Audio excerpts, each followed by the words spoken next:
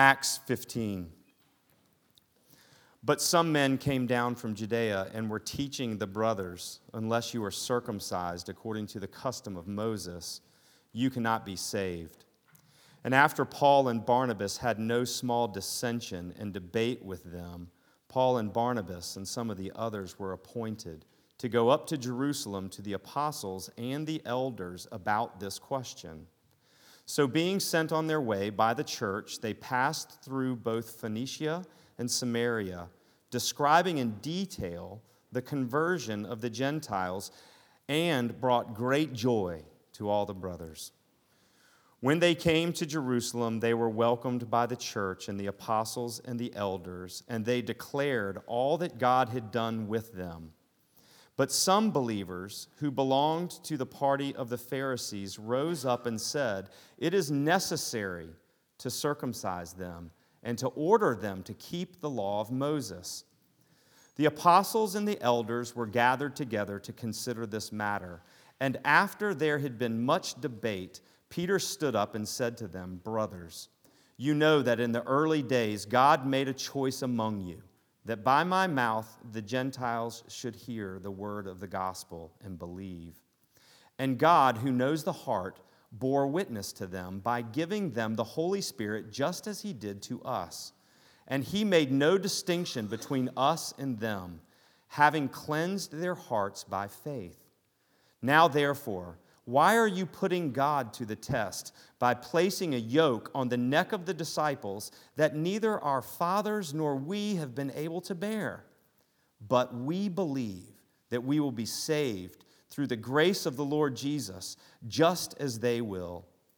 And all the assembly fell silent, and they listened to Barnabas and Paul as they related what signs and wonders God had done through them among the Gentiles. After they finished speaking, James replied, "Brothers, listen to me. Simeon has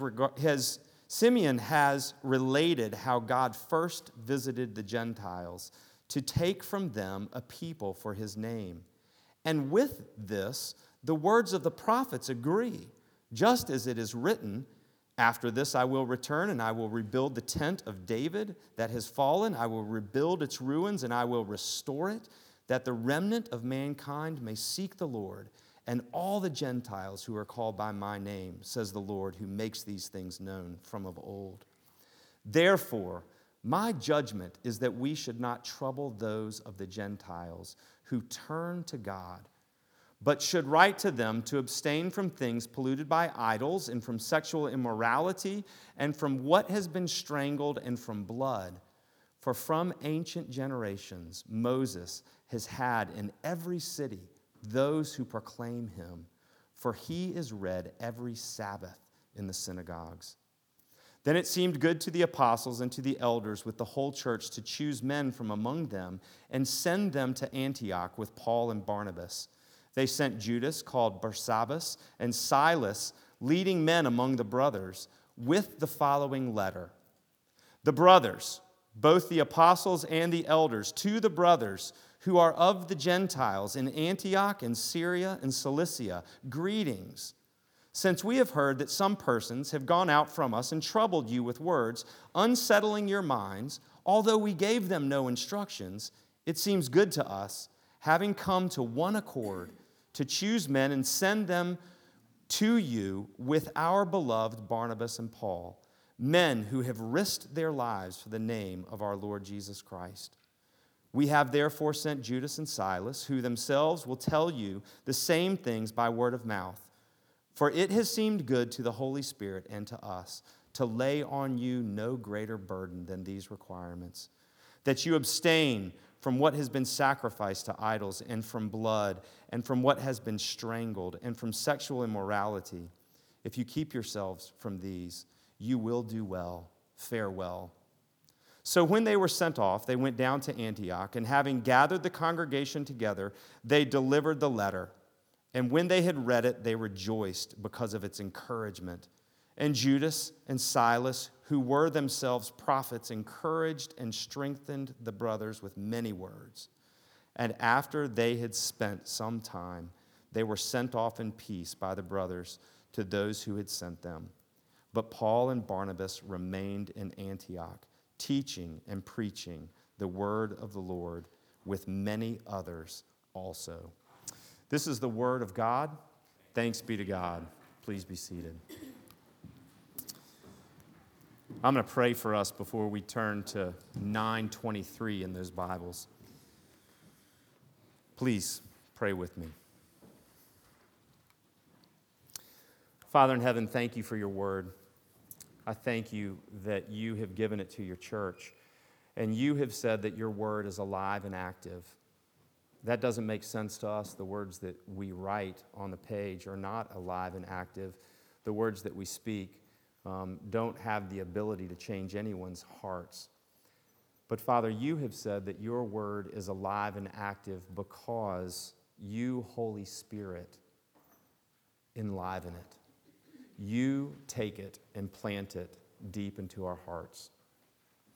Father, for those of us who know that to be the very thing that we need, we ask that you would do it now. Father, for those who are with us who don't know that that's what they need, would you do it for them because you're merciful and gracious, slow to anger, and abounding in steadfast love and faithfulness. Father, we come before you as human beings who are weak.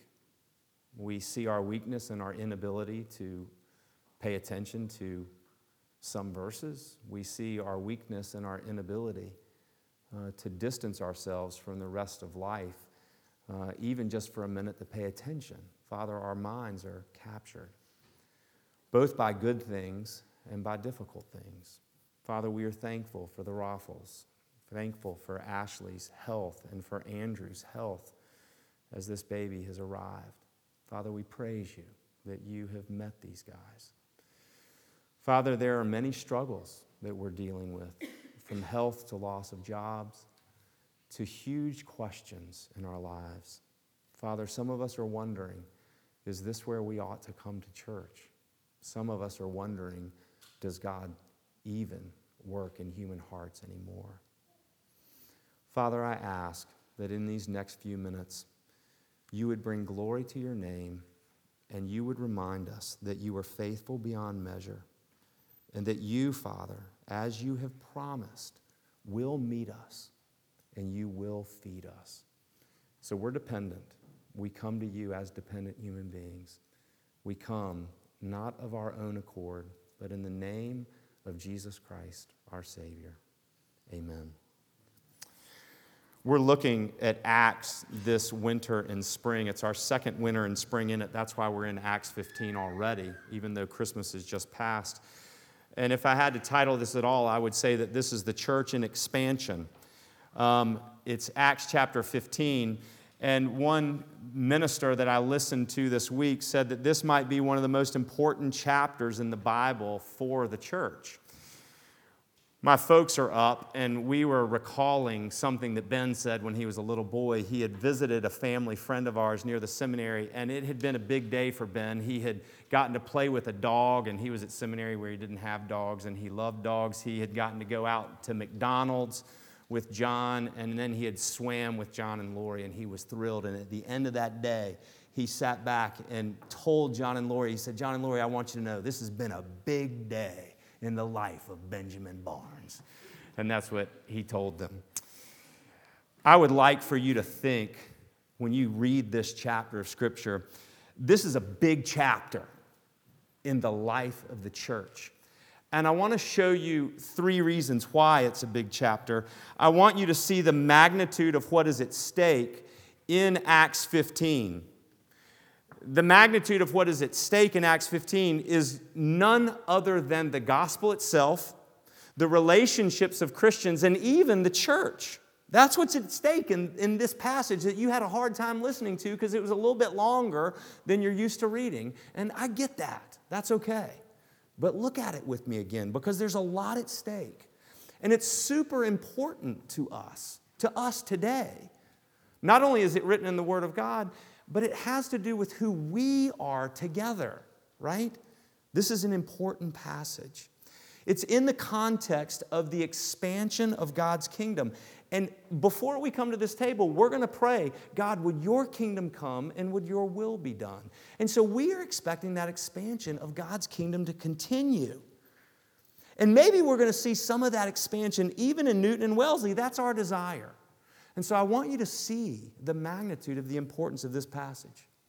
I grew up in the South. I would love to disguise it sometimes, but you guys know from my accent, I can't disguise it at all. In the South, we go to restaurants and we call them meat and threes because you go and you get one hunk of meat and then you get to pick 3 sides. Well, I want you to know this is how this thing is organized this week. The meat and 2s, not the meat and 3s. And I know you're glad to hear that. But the meat and 2s, there's a meat to this, and we're going to cover the meat first. And then there are 2 sides that are really important that you listen to. So there are the meat and 2s that we're about to get into. So why is this so important to us? The first thing that I want you to see, and the reason why we need to hear this, is because it is absolutely necessary that the church, that we maintain what the gospel is. Salvation by grace through faith. That is the meat of this passage. If you're going to chew on something for a little bit, chew on this. And I promise the 2s will be a little bit less than the meat, all right? But chew on this with me. I want you to notice the context. Paul and Barnabas, who have preached that salvation is by grace through faith, have seen a massive response among non-Jewish people, Gentiles. We have seen this in chapters 13 and 14, the first missionary journey of Paul and Barnabas, right? Antioch being the chief city where these non-Jews have come together with Jews and have come and put their faith in the person and the work of Jesus Christ, who died for them, not because of anything that they had done, but because God graciously sent His Son, and they put their faith in Him. Thus they were saved. Paul and Barnabas have proclaimed this, and into that context, they have returned to Antioch from this missionary journey, and suddenly there are folks that have come down from Judea. Now, the interesting thing is they did come down elevation-wise, but they went up, if you think about it the way we talk about it, because Antioch is north of Jerusalem. But they came down from Judea, and these guys preached, verse 1, that unless you are circumcised, the covenant sign of the Jewish people, unless you are circumcised, according to the custom of Moses, you cannot be saved. So you see where the tension of the passage comes from. It is also commented again in verse 5, as Paul and Barnabas are before the elders and the apostles, and they say there, it is necessary to circumcise these Gentiles, them is what they say, and to order them to keep the law of Moses. It's necessary. They have to do this to be saved. And that's the tension. It is absolutely necessary. Now listen, you've been listening to the impeachment processes as much as I have. You've got folks on the 2 extremes, both of whom say it's absolutely necessary for democracy to be maintained that one thing or another happens in this situation, right? I would argue that the hyperbole is not helpful because you come to this and you go, well, is it really necessary?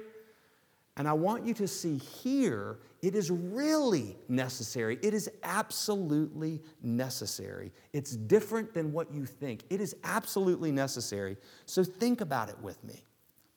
We read in verses 2 and in verses 7 that this tension, is it necessary to be circumcised, to take on the markings of an ethnic Jew, of a religious Jew, and to put yourself under the law of Moses? Is it necessary for the Gentiles to do that to be saved? And we see that Paul and Barnabas argue with these guys in verse 2. We see that as these guys represent themselves before the apostles and the elders in verse 7, that there is no small debate. This is a hot topic. This is really important. There's no small dissension. There's real disagreement on this matter. This is a big deal. And into this big deal, Peter speaks. Peter starts speaking in verse 7. You see that, right? It says, and after there had been much debate, Peter stood up and said to them, brothers. Now, Peter goes on to explain to them what happened to him as a Jew in chapters 11 of Acts when he went to Cornelius and shared the gospel with him. Peter would never have done that as a Jew, except he saw a vision, and then he heard God tell him, follow these guys that I'm sending to you, and make no distinction of whether they're Jews or Gentiles. Go with them, he says. And so Peter, in his speech, references that it was God who directed him to follow them. It was God who bore witness to their faith by giving them the Holy Spirit. Do you see that in his speech? And then again, it was God himself who made no distinction. Peter is saying, look, what has happened among the Gentiles isn't because of Paul and Barnabas. It is God who is doing it. And then he says a very interesting thing that makes you stop. He says in verse 10, if it's God who was doing this from the beginning, why are you putting God to the test? You kind of scratch your head and go, what was he talking about? Putting God to the test. It seems like he's going to put these Gentile converts to the test and say, are you really serious about your faith? Well, then come underneath the law. But that's not what he says. He says, why are you putting God to the test? By placing a yoke on the necks of the disciples that neither our fathers nor we have been able to bear. Now, this idea of putting God to the test for a Jew would have taken them straight to the Old Testament and even straight to probably Exodus 17, when the Israelites wandering in the desert said, God has brought us out here to kill us. He doesn't have the power to save us, nor is he demonstrating that power on our behalf. And God says to them in Exodus 17, why are you testing me? And he even names the experience that's too much for us to get into today. This is where the Israelites tested me. They doubted God's ability to care for him and his power to do so. And what Peter is saying is he's saying, look, if you are telling these Jews, these non-Jews, these Gentiles that they have to keep the law so that they're saved, you're saying that God doesn't have the power to save them. You're doubting the very thing that God has begun. Thus, you are actually testing God. And then he says of the law of Moses, which the Old Testament says over and over, look, the law of Moses was a gift to the people of Israel. It wasn't this heavy burden, it was a gift to them, given to them by God on Mount Sinai. Peter says, look, if you're telling them that their salvation comes from keeping the law, you're putting a yoke on them that neither our fathers nor we have been able to bear. And then Peter makes it very clear in what he says in verse 11. But we believe that we will be saved through the grace of the Lord Jesus, just as they, the Gentiles, will. We're not saved by works. We're saved by grace. It says in verse 12 that silence fell on all those who were gathered, and that Paul and Barnabas reported to them, and they said, we want you to know what we saw. When these people professed faith, God did many signs and wonders. Go back and look at chapter 14, verse 3, where it says that the Lord himself bore witness to the words of grace by doing many signs and wonders among them. Peter is saying, look, as this gospel expands, we need to be clear about what the gospel is. Salvation by grace through faith. It is not salvation by works of the law. It is not both and, either or. It has to be one or the other. You guys, this is bigger than whether you're a Red Sox fan or a Yankees fan. That's a big deal, right? You can't be both. We explained to Ben when he was a little boy, you can't be both. You're both in school, you're going to get beaten up. One or the other, pick one. And pick the right one, please, because there is only one right one when you live in Boston. This is bigger than that, you guys. I tried to create a scenario of salvation needed, and this is what I came up with, as corny as it may be. And Jim is the only one that knows that there is one exception to this illustration, but I'm going to tell it to you anyway. Imagine this, that you're in a plane, and the plane has lost all control, and you have to figure out, to be saved, I either have to land this plane or I have to put on this parachute and jump out of the plane. You see, you can't do both. You can't control the plane, put the parachute on, and then when you realize you can't control the plane, pull the parachute. It doesn't work. The reason I say there's an exception is because Jim showed me a plane that actually has a parachute of its own, but don't let that exception to the rule blow my illustration, all right? You can't have both. It's one or the other. You can't both land the broken plane and save yourself and have the parachute. It's one or the other.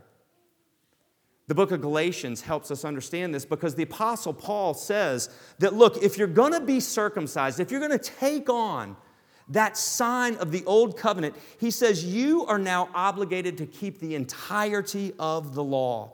And when you do that, circumcised, the removal of foreskin is the sign for a male. He says this, you are actually severed. Very graphic language. You're actually severed from Christ. You are no longer, the Apostle Paul says, in grace, but you have fallen away from grace. That's how big of a deal this is. James then pipes up.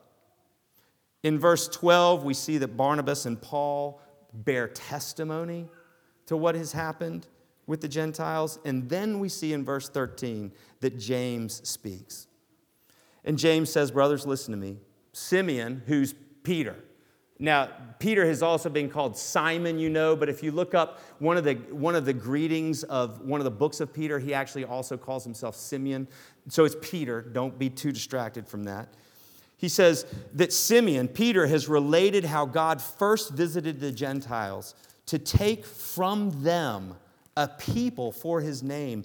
And with this, the words of the prophet agree, just as it is written, after this I will return and I will rebuild the tent of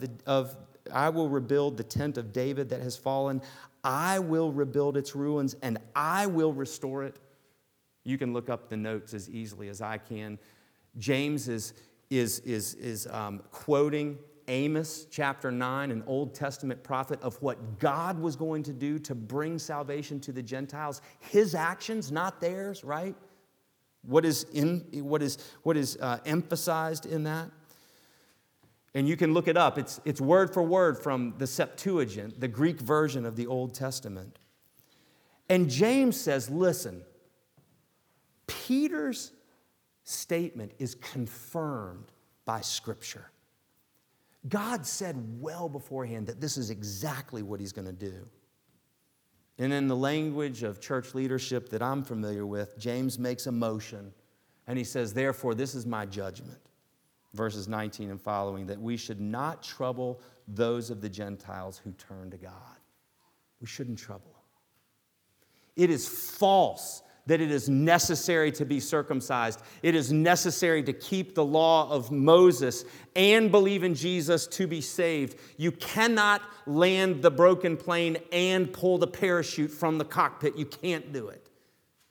It's not necessary. We're not going to trouble them anymore.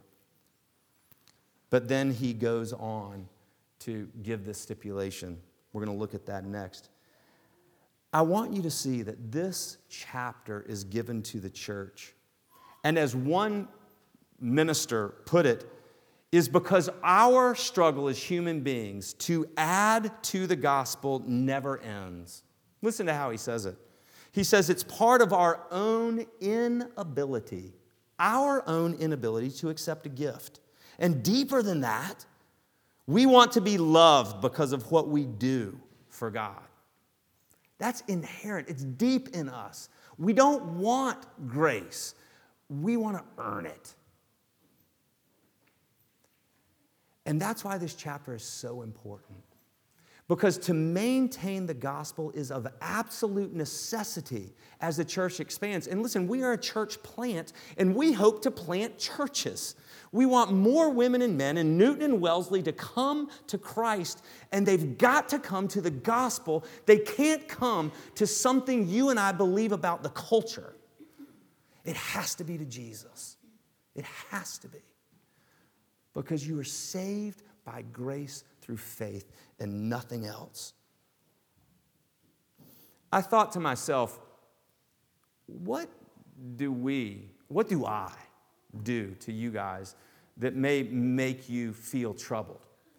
We see here this loss of joy. We see twice when the gospel is proclaimed, and there's tons of joy, right? And it's proclaimed at the end, and they're filled with joy. What are things that I do to you guys that might make you think, well, Bradley thinks that, yeah, sure, saved by grace, but if you don't do this, you're not really serious.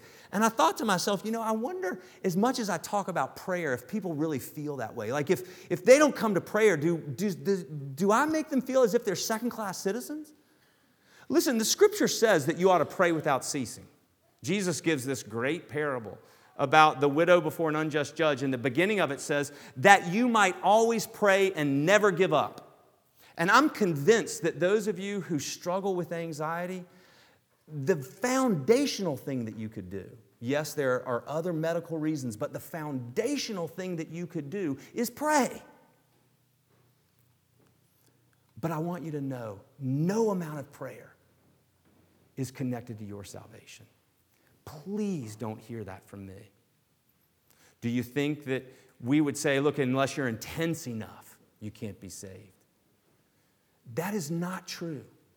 There is only one way to be saved, and it is by the grace of the Lord Jesus Christ, received by faith. Salvation by grace through faith. That is the meat. The two sides will be quick. Have mercy. I want you to see that our freedom from the law, as a means of salvation, our freedom from the law does not mean lawlessness or carelessness. Where do I get that? I want you to see what he says. James, verse 20, chapter 15, he says this. But that we should write to them to abstain from the things polluted by idols and from sexual immorality and from what has been strangled and from blood. And then the reason he gives is verse 21. For from every generation, from ancient generations, Moses has had in every city those who proclaim him. For he is read every Sabbath in the synagogues. James says, look, we don't need to trouble them about their salvation. But let's tell them to do these things. Abstain from things that are polluted by idols, from sexual immorality, from things strangled, and from blood. Now, for you and me, you're like, man, what a crazy list. I mean, where in the world does that list come from? How many times have you struggled with things that have been strangled and with blood in your house? I mean, you have blood in your house. But here, what James is doing is highlighting Leviticus 17 and 18, these chapters of the law that had been embellished upon and exalted among the Jews, that these were of the things that Gentiles participated in that they couldn't imagine ever having fellowship with them. That's what we have in these four things.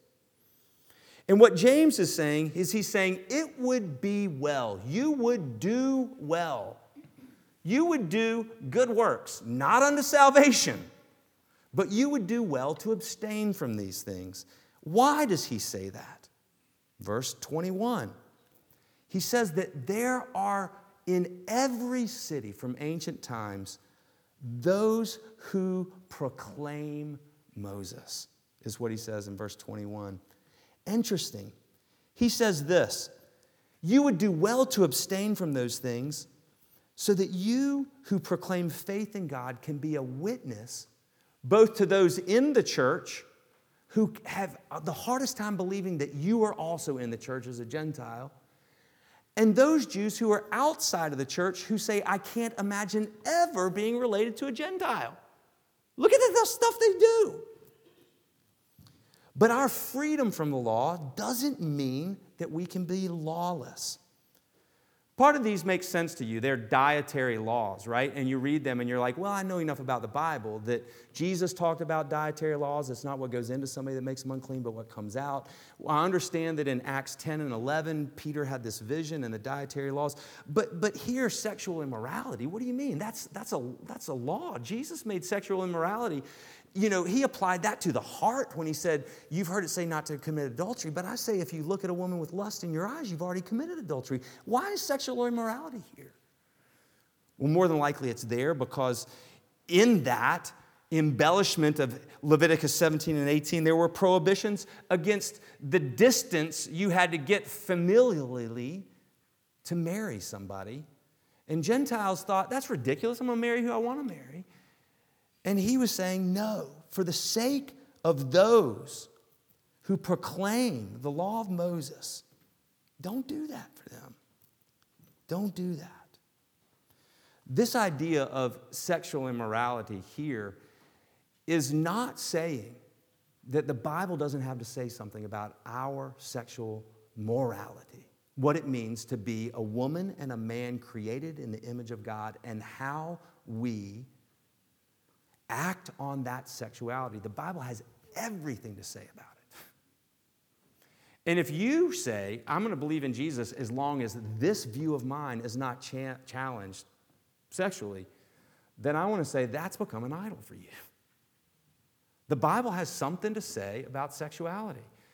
Our freedom from the law as a means of salvation doesn't mean that we're lawless. And it also doesn't mean that we're careless.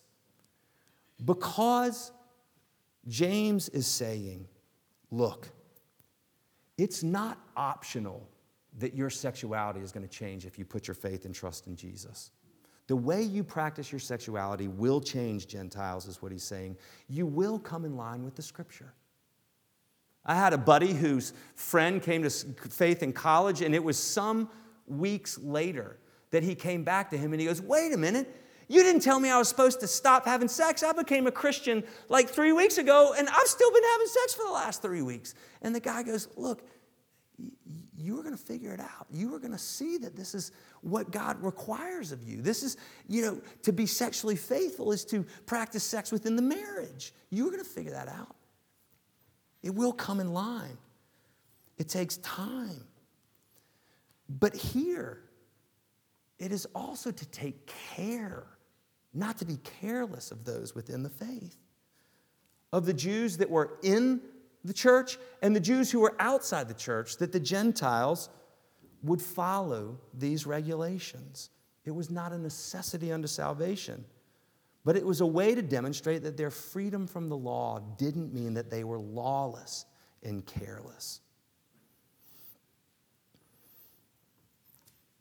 You think, is it really possible that folks don't know? That there are people that don't know that this is what the Bible would say? You guys, I sat with one of my very good friends, highly educated man, and he asked me yesterday, do Methodists and Presbyterians believe in the same God?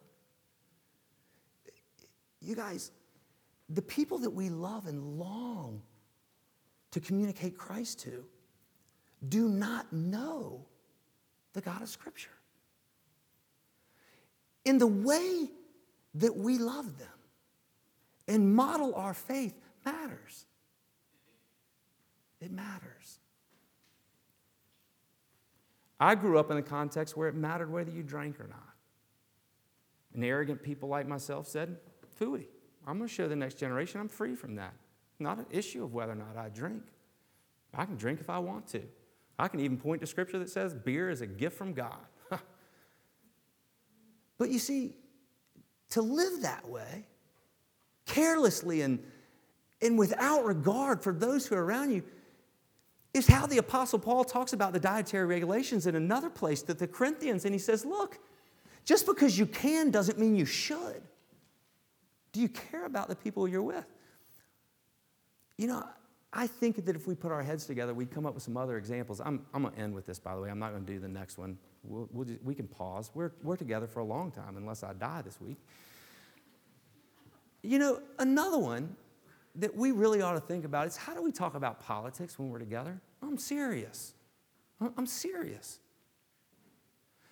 For us, it's not make or break, right? We understand.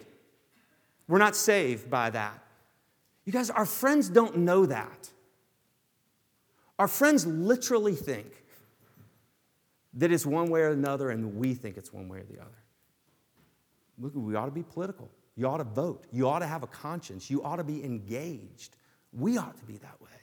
But should we be careful about how we talk about it? Absolutely, we should. Absolutely, we should. Here's the title of the last one, your last side. You can't taste it with me. You're going to have to take it home in a goodie bag and go eat it while you're at home. It's simply this. Man, I wanted to get to this one too. It's in a question form. I'm going to leave it with you. Does the church have authority in your life? Does the church have authority in your life? I might have to come back to it next week because it's a really big deal. You notice that the folks in Antioch sent Paul and Barnabas to go and ask the church, what should we believe? And the question just gathers, does the church have authority in your life? Listen, the meat of this is that there is one way to be saved. It is not the combination of two. You do not pull a parachute while you're flying a plane.